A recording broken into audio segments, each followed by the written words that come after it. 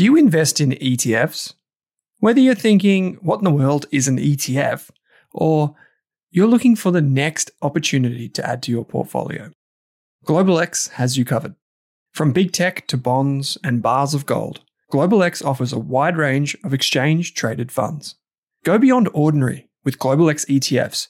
Visit globalxetfs.com.au. That's globalxetfs.com.au. Hey there, here's a quick note. This podcast contains general financial advice only.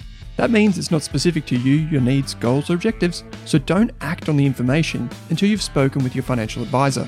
You'll find our full disclosure, disclaimer, and link to our financial services guide in the show notes. Tim, thanks for taking some time to join me. Yeah, great to be here, Owen. Thanks for inviting me. Coming all the way across town to the office and up to level 4, it's always a pleasure to chat in person.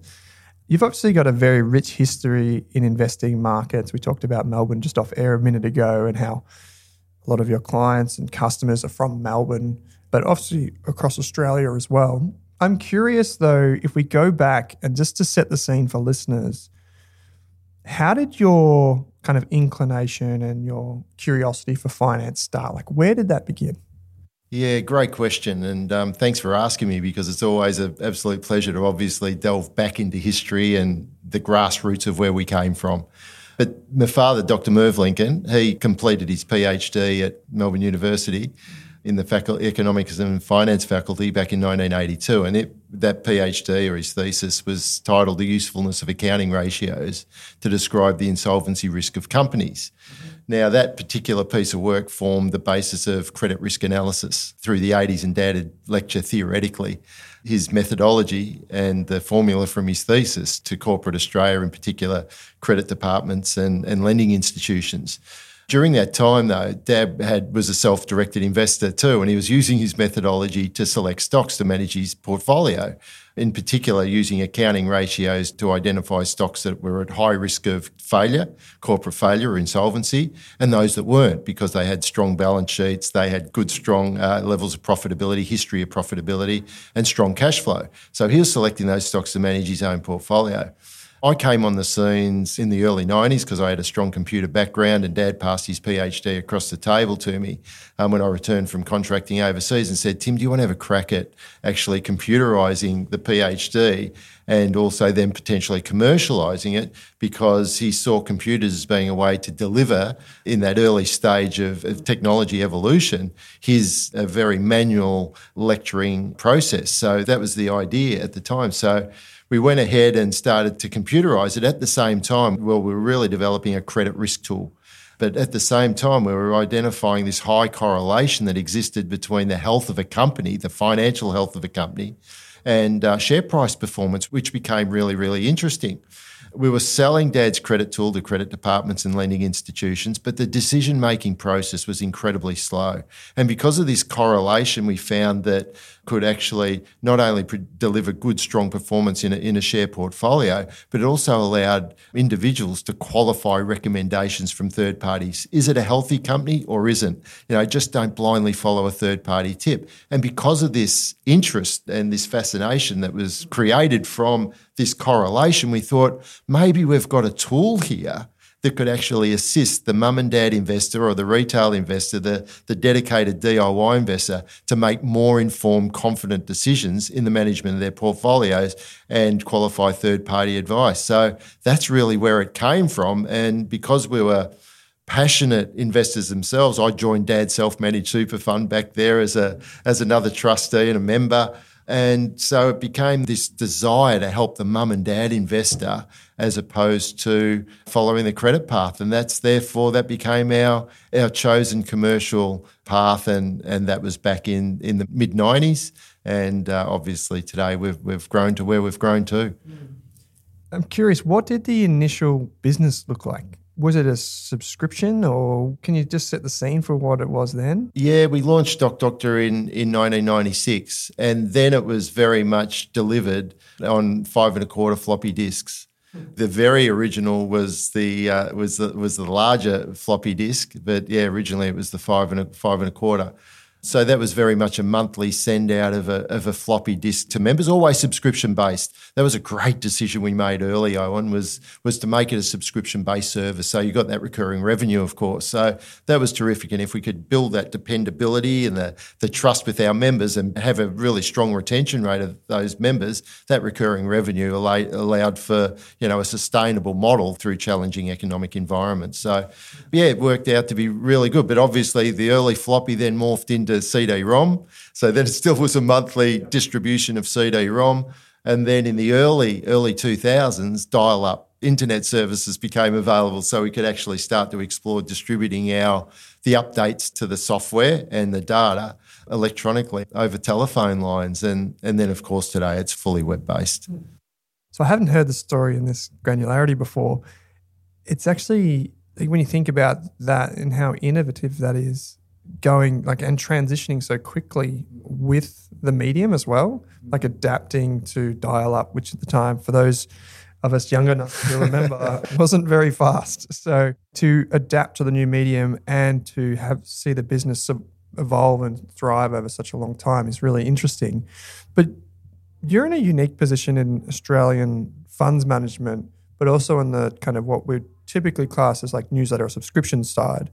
You straddle both of those today. You still have a business that expands from beyond just funds management and goes back into subscriptions and vice versa. And I imagine a lot of your users of the subscription become fund investors and those types of things.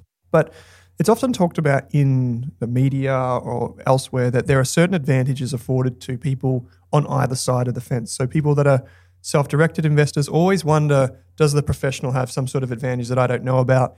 And then the professionals that I speak to often think, well, it'd just be easier if I was an individual investor and this is all my own money and I was just managing my own money. So I'm curious if we can just take them one at a time, what you perceive to be the advantages, say for your members who use Stock Doctor for their own portfolios, what kind of advantages are afforded to individual investors? And then maybe we'll look at the other side too, the professional investor. Well, the individual investor, they've chosen to be true self-directed, haven't they? They're a true DIY investor. So they've chosen to do that, so they're self-sufficient. So with self-sufficiency comes the importance of choosing the right provider relative to what you need to do yourself. So I suppose, firstly, they've got the ability to choose. They've got the element of control. So choice, control, relative to their style. So they're not relying on a third party to direct them. With that, and their smaller portfolio size comes the ability then to invest in stocks that are a lot smaller than perhaps the institutional type investor will be restricted to relative to the size of their portfolio. So DIY investor is very nimble.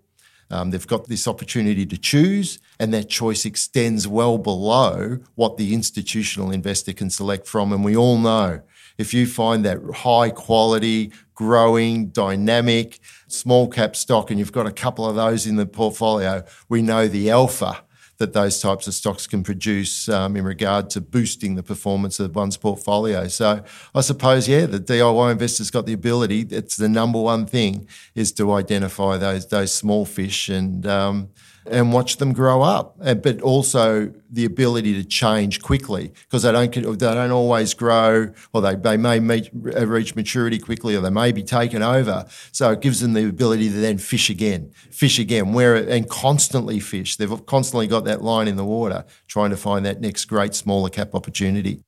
How about then, okay, so let's take the other side of the table, which is the professional investor, so fund managers like yourselves, right? What are some of the advantages afforded over there? Yeah, well, we've got access to, obviously, a lot of research. We've got a suite of brokers who we use who have got really strong research departments, often global entities. So we can tap into some very, very rich and deep research that helps us make informed decisions on companies. We get access to, obviously, CEO briefings, investor briefings that, unfortunately, the retail investor don't, because they don't push enough business through them to warrant that type of access. Corporate actions, we obviously get presented with a lot of opportunities to participate in certain corporate actions, capital raisings and the like. So they're the benefits of the institutional side of things. And as you said before too, Owen, our members, our Stock Doctor members, often migrate into our fund business because they may reach a stage of life where they haven't got the time, desire, or inclination to do it themselves anymore. That's sometimes at the start of the journey too, the time issue. And they know that we follow our same methodology. So in the funds, we follow exactly the same methodology as we do in Stock Doctor. It's just that we do have access to that deeper level of research and resources. I just realised we've talked around this a bit, but can you just describe at a high level what Stock Doctor actually does? Like, what is the service that it delivers? Because I think my follow-up question would be, how do they use it for their advantage as an individual investor? Yeah, well, Stock Doctor, with the core competency of Stock Doctor is the fact that we analyse financial accounts, the accounts that companies in Australia are required to release twice a year on an interim and annual basis. We do that incredibly quickly. So we do all of the things that a lot of DIY investors or non-accountants or non-economists really don't enjoy doing or haven't got the time to do it as quickly as what needs to be done in order to make informed and dynamic decisions. And that is the analysis of financial accounts, the analysis of the balance sheet, the profit and loss statement, the cash flow statement. Do that really quickly with real rigour and a methodology that stood the test of time. We constantly improve, constantly testing environment in the business. So that's got to be the most important piece of due diligence a DIY investor does, is actually understand the true fundamental quality or the financial health of the business. That's our core competency. And that's all based on my father's original PhD work that, as I said a moment ago, is constantly evolving. So that's our core competency. But financial health is just one component. It's a massive screening component where you go from, in Australia, 2,000 listed companies, 3/4 of the market don't pass our health test. So then you're down to the 500 that are healthy. From those 500 doesn't mean they're investable. We then apply in Stock Doctor other metrics. So other metrics to identify true growth companies, and they're using traditional measurements with customised factors and criteria applied to traditional type growth metrics, being return on equity, net profit margins, earnings per share growth, free cash flow measurements. All of the things that we've correlated when combined with financial health should lead to a positive outcome for investors. So we apply those other growth metrics or income metrics, sustainability, dividend yield above average market conditions, sustainability of dividends measured on cash flow requirements. So they're under a rule environment that's easy to interpret. So all of a sudden we've weeded down, this is the other power of Stock Doctor, to do it so quickly, is to weed down from now the 500 to about the 70 or 80 stocks that meet our financial health metrics and or growth and income metrics. And we flag those stocks as star stocks. All right, so you've got your star stocks that we believe are highly investable, high quality, and meet either a growth investors' requirements or an income investor's requirements. But they pass our golden rules 1, 2, and 3. Then it's down to the individual to identify, what other metrics are really important. And that's when we step into things like, if you're a trend-sensitive investor, what are some momentum indicators that are really important, that are highly correlated with those other factors that I've just mentioned that lead to positive outcomes? If you're trend-sensitive, we've got a couple of just simple stop-loss criteria in there under another golden rule. Then you step through to valuation golden rules. Is it a high-quality company and is it trading at a discount to its valuation? Therefore, that represents great opportunity. Doesn't mean you don't have to pay a premium for quality sometimes. And then we get into other things like liquidity. Is there enough traded in the stock every single day to warrant my exposure so I can get in and get out? And then we go through to, what does a company do? Once all of those other metrics that I've just mentioned add up, then what does the actual company do? Does it align with my ethical and moral reasons why I'm really happy to consider the stock further? What's the remuneration of management? Does that align with shareholder outcomes in the past? And have they got skin in the game? Is the founder effect still there? So I've just quickly gone through all of the things that we've identified as being really high correlating factors to really positive outcomes over the long term for an investor, and factors that also must align with the individual investor to make sure that they're building a portfolio of ideally 15 odd stocks that should lead to, again, that long-term positive outcome. But then Stock Doctor goes a lot further than that too. It's got a really powerful portfolio management system in place too for portfolio management. We're fully tax aware. It's got a full charting tool for those chartists out there who love to chart, not necessarily in my wheelhouse, but it's there for those that like to apply some charting techniques, full alerts, full watch list. It's a fully blown platform to allow DIY investors to be in total control of their investments. And yeah, it's evolved a lot over the last 30 odd years, Owen, and we've got a long way to go yet. So the funds, do they replicate what happens inside Stock Doctor? No, it's the other way around. Stock Doctor determines what happens in the funds. So we invest, for example, our Lincoln Australian Growth Fund, it invests in a universe of liquid is sufficient trade in the stock every day to warrant our exposure in the Lincoln Australian Growth Fund of Stock Doctor Star growth stocks. So that's a strong discipline. So we want to mirror the methodology, but we just can't invest in all of the star growth stocks because some of them are just too small. Again, the power to the DIY investor or the Stock Doctor member because they can invest in those stocks. Same with the star income stocks. Must be liquid portfolio in the Lincoln Australian Income Fund of liquid star income stocks. So we try to mirror exactly the same. So people are investing in our funds who believe in really the Stock Doctor methodology. So you obviously employ analysts as well. Does there become a qualitative overlay from the analysts or portfolio managers at a certain extent? Yeah, absolutely. So great question. So I believe our process is probably 85% quant because it's purely the financial data that's feeding in from numerous data suppliers. So we're a real data aggregator in that sense. So we get the data in, we analyse the data, we filter through the data to come up with our short list of stocks. That's pure quant. But at the end, we do have to check the data, make sure, so this is a qualitative overlay now coming in, check the data, but also understand the active risks. And the only way to understand active risks, whether they're geopolitical, you have a look at the directors selling. There's a number of active risks, rising interest rate environments might have on the individual stock. So, yeah, that's the qualitative overlay. That is probably around 15% of the total process, but done right at the end before we give the stock the tick of approval. I've got one deeper question, which is that in terms of the analysts checking the quant-based models, I would imagine with some data that's like particularly smaller companies, it's not as good as you would want it to be all the time. And so you have those analysts that can check some things and whatever. And so more so like the false positives or false negatives. I guess the question is like, do you ever step outside of what the Stock Doctor methodology suggests?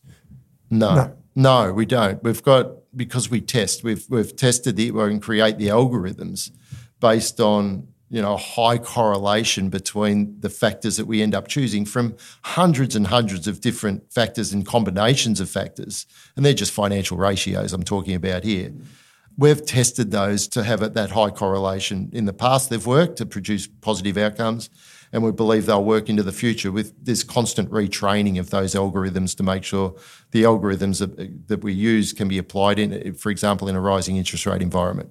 So they're constantly changing, but no, we won't deviate from the algorithm, especially financial health. There's no way known we'll ever consider a stock that fails golden rule number one, and that's our financial health metric. Any stock that might be in distress at the moment, we still make available in Stock Doctor. It's there still to be viewed, and some of our members might decide to have a specky play in it because they believe in it. They believe it's a turnaround story. And some of our metrics under Golden Rule 2 and 3 might show early signs of recovery. But we won't ever flag them as a star stock or invest in them if their financial health isn't of a satisfactory nature. How many stocks do you typically end up with in the portfolios?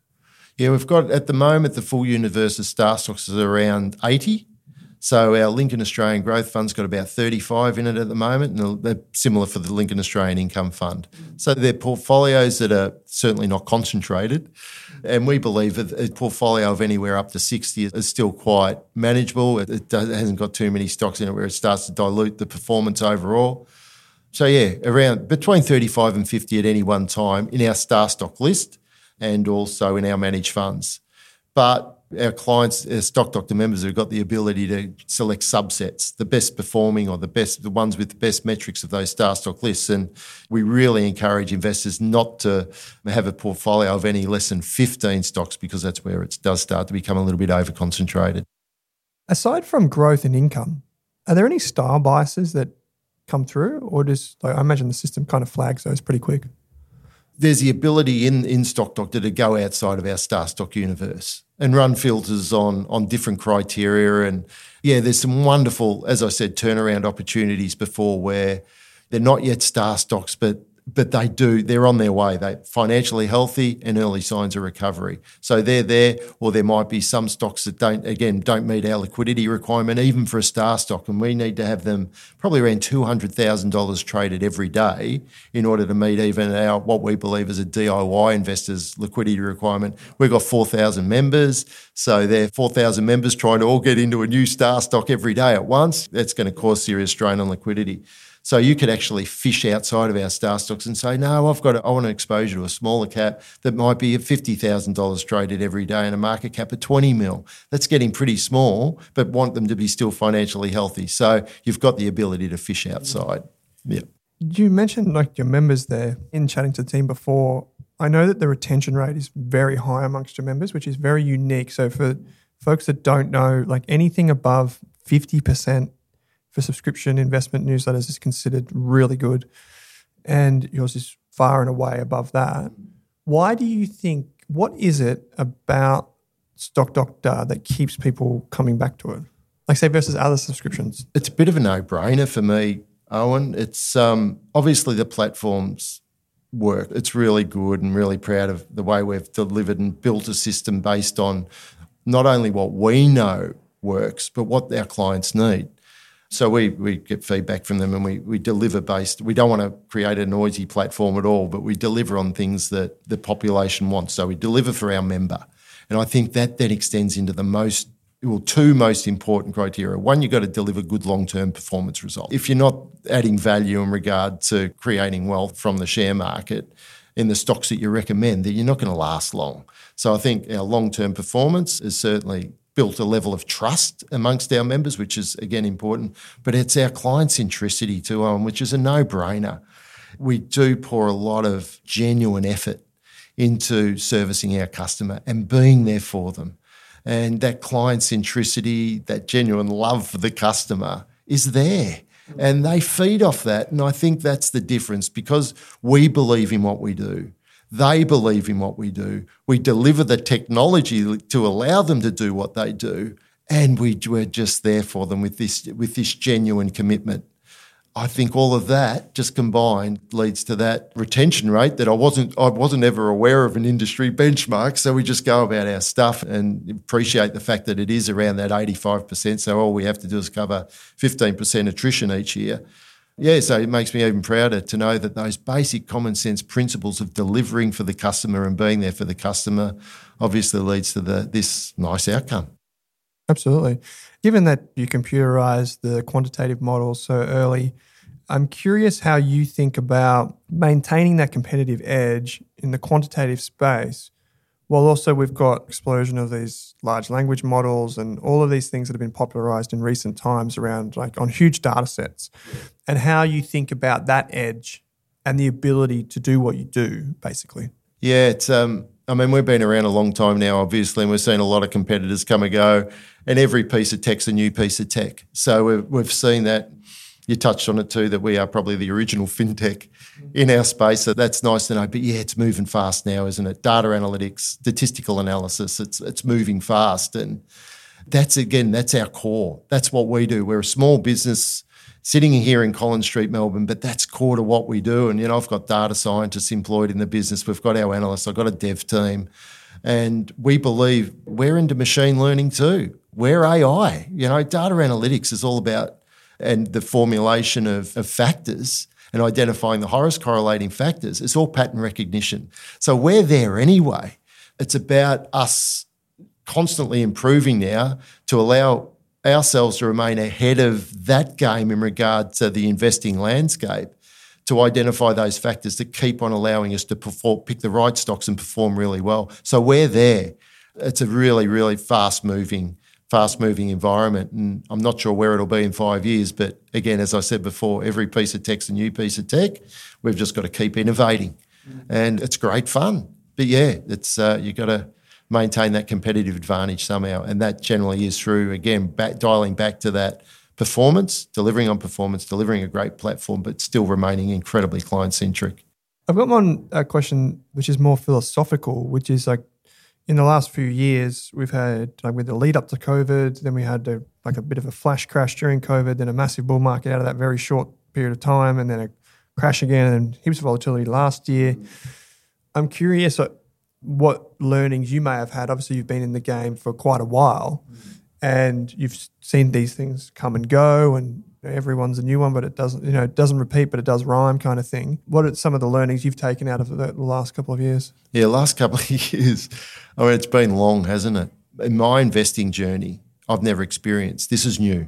This is new in regard to the length of time that it's been tough. It's been tough. Only the large caps, the very large caps, they're the only guys that have done well. And if you're in a portfolio that's weighted to large caps, you've done a lot better than you have with growth-orientated or small to mid-cap investing styles. And so this has been a really tough period, but it's only because of the turmoil of what we've gone through, and now we're entering into, for the very first time in a long, long time, a rising interest rate environment. So it's very, very different. So I'm now at a stage where we're constantly innovating, we're constantly looking at ways, and we're being very, very tactical in the management of our portfolios in regard to what we expect to occur next in regard to the influence of rising interest rates, or then a plateauing of interest rates and then perhaps a decline in interest rates and looming recession, what sort of impact that's going to have on our total business model and the performance of our portfolios and our stocks over the ensuing period. So what I've learned is that you need to be incredibly resilient.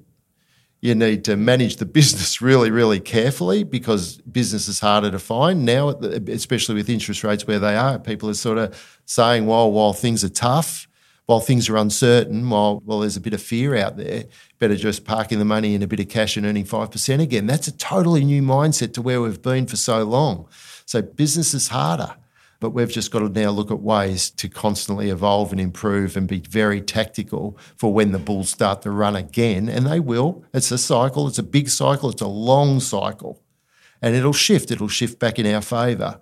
And we've just got to be ready to go then, but also protect the portfolio and come up with strategies to protect our portfolios and money by increased cash positions, ready for a little bit more volatility that we expect, but then move when those interest rates and the risk of recession starts to abate.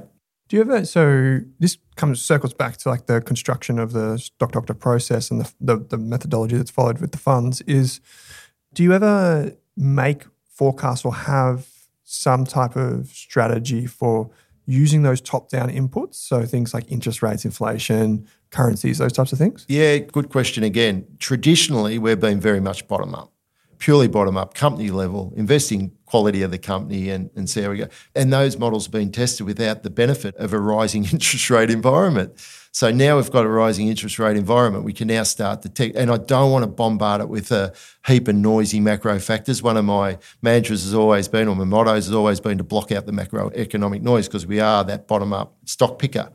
But now we're wanting to just have a look at what the effect of perhaps changing unemployment rates and also this higher inflationary environment, what impact that's going to start to have on some companies who have been artificially supported through stimulus and low interest rate environment and the like. And we're seeing bankruptcies and insolvencies starting to increase now.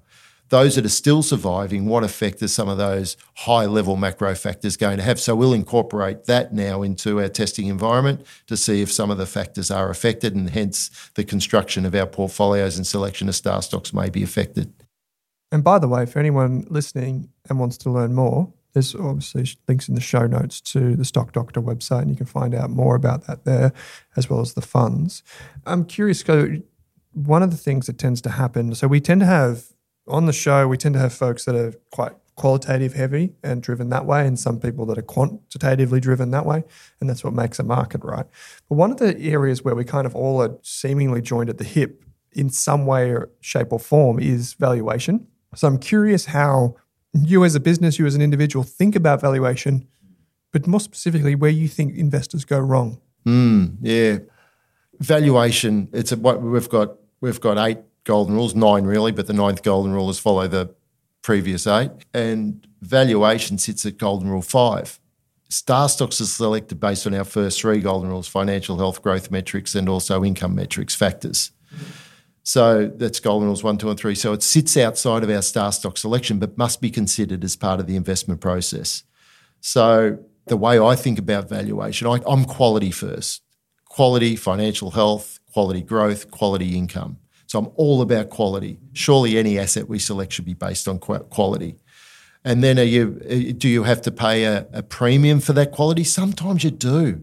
High quality businesses, high quality assets, whether it be a piece of art, whether it be property, whether it be a business, or whether it be a stock. Sometimes a high quality businesses, you've got to pay a premium for that quality, which might be a really high PE, or it might be a discounted cash flow model, or whatever it is. It might be. So I'm prepared to pay a premium for quality. And where I use valuation and get excited about the use of valuation is when a high-quality business is trading at a discount to its valuation. I see that as a bargain. To answer the latter part of your question around where do investors go wrong is by putting valuation as their number one stock selection criteria. Ignore quality and just go in because they're trading at a discount. I mean, that's dangerous. They might be trading at a discount for a very good reason. And to not assess quality ahead of valuation, I think, is incredibly dangerous. And I know there's a lot of industry participants who base the ins and outs of their recommendations purely on value. Dangerous. You mentioned before the investment process and how that filters down to 500, and then there's even more stringent criteria from then on, and you arrive at around about 30, 40 stocks. I'm curious, because the Australian market, therefore, is probably not as deep as other markets, what does the typical kind of holding period turn out to be for the funds? Yeah, the star stock life for a star growth stock's generally around 12 months. So to meet, and we like to think that the growth criteria and the quality criteria that we're looking for, they're elite businesses. But the criteria is so high, like return on equity might be, we're looking for 20% return on equity. We're looking for 10% net profit margins. Unsustainable stuff over the long term as the business matures. So you're going to get a little bit of churn in regard to that, around 12 months. Some are shorter, some are a bit longer. I mean, stocks like REA and Cochlear and CSL, they've been star stocks in and out a little bit over time, but generally they've been there for 20-odd years. But star income stocks, they're generally longer because they're more mature businesses. We're just looking at sustainable yield. So they could be there for years as a star income stock. So growth a little shorter than income. Well, I've got one final question for you, which is the hardest one, I think, of all the questions that I typically ask guests, which is what's one thing about finance or investing that few others would agree with you on? And I think I came pre-prepared. Obviously, you flick through some questions in the last 24 hours, so I came a little pre-prepared, and I think I just answered it before in regard to valuation. I think I'm not downplaying valuation, but I don't rank it anywhere near as highly as most. And I think most, because, Buffett style is quality and value, but everyone seems to hook onto the value because that's the thing that's able to be measured easily or calculated easier is a valuation metric as opposed to how do I measure quality? So everyone's sort of hooked on their. So I don't agree. I think quality must come first, where I think a lot probably want to run a valuation model before they'll assess quality because it's perhaps easier.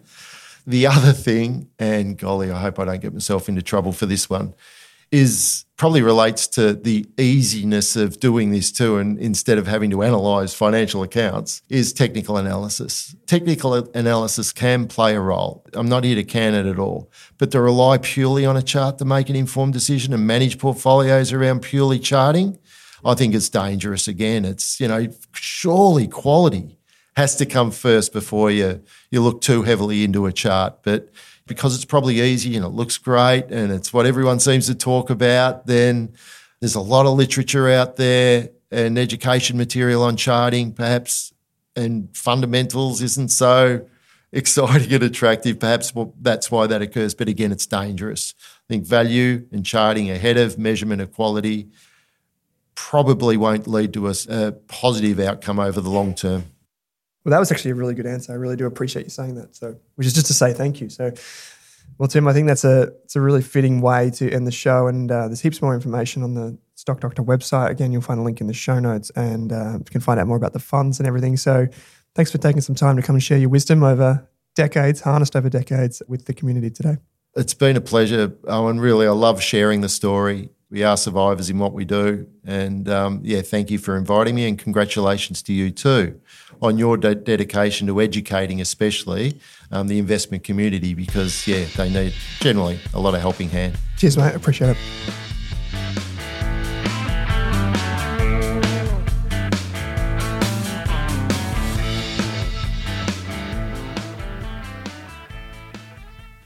For more than a decade, I've been hunting for the best investors and their methods, strategies, and tools for investing. After years in the industry, countless books, a few degrees, and 1,000 podcasts and live shows, I've rolled this accumulated knowledge into something called Rask Invest. If you've ever heard me talk about a core and a satellite, active and passive, true long-term compounding, or you simply want to know exactly how I would invest, now is your chance. Rask Invest is our new investment service, designed for all types of investors who want professional management of their core portfolio at a low cost from a team they trust. Rask Invest helps you automate your wealth creation and passive income. Simply click the link that says Invest with Owen in your podcast player to join one of our live platform walkthroughs or book a call with us. You can also view the Rask Invest PDS and TMD and get invested with me.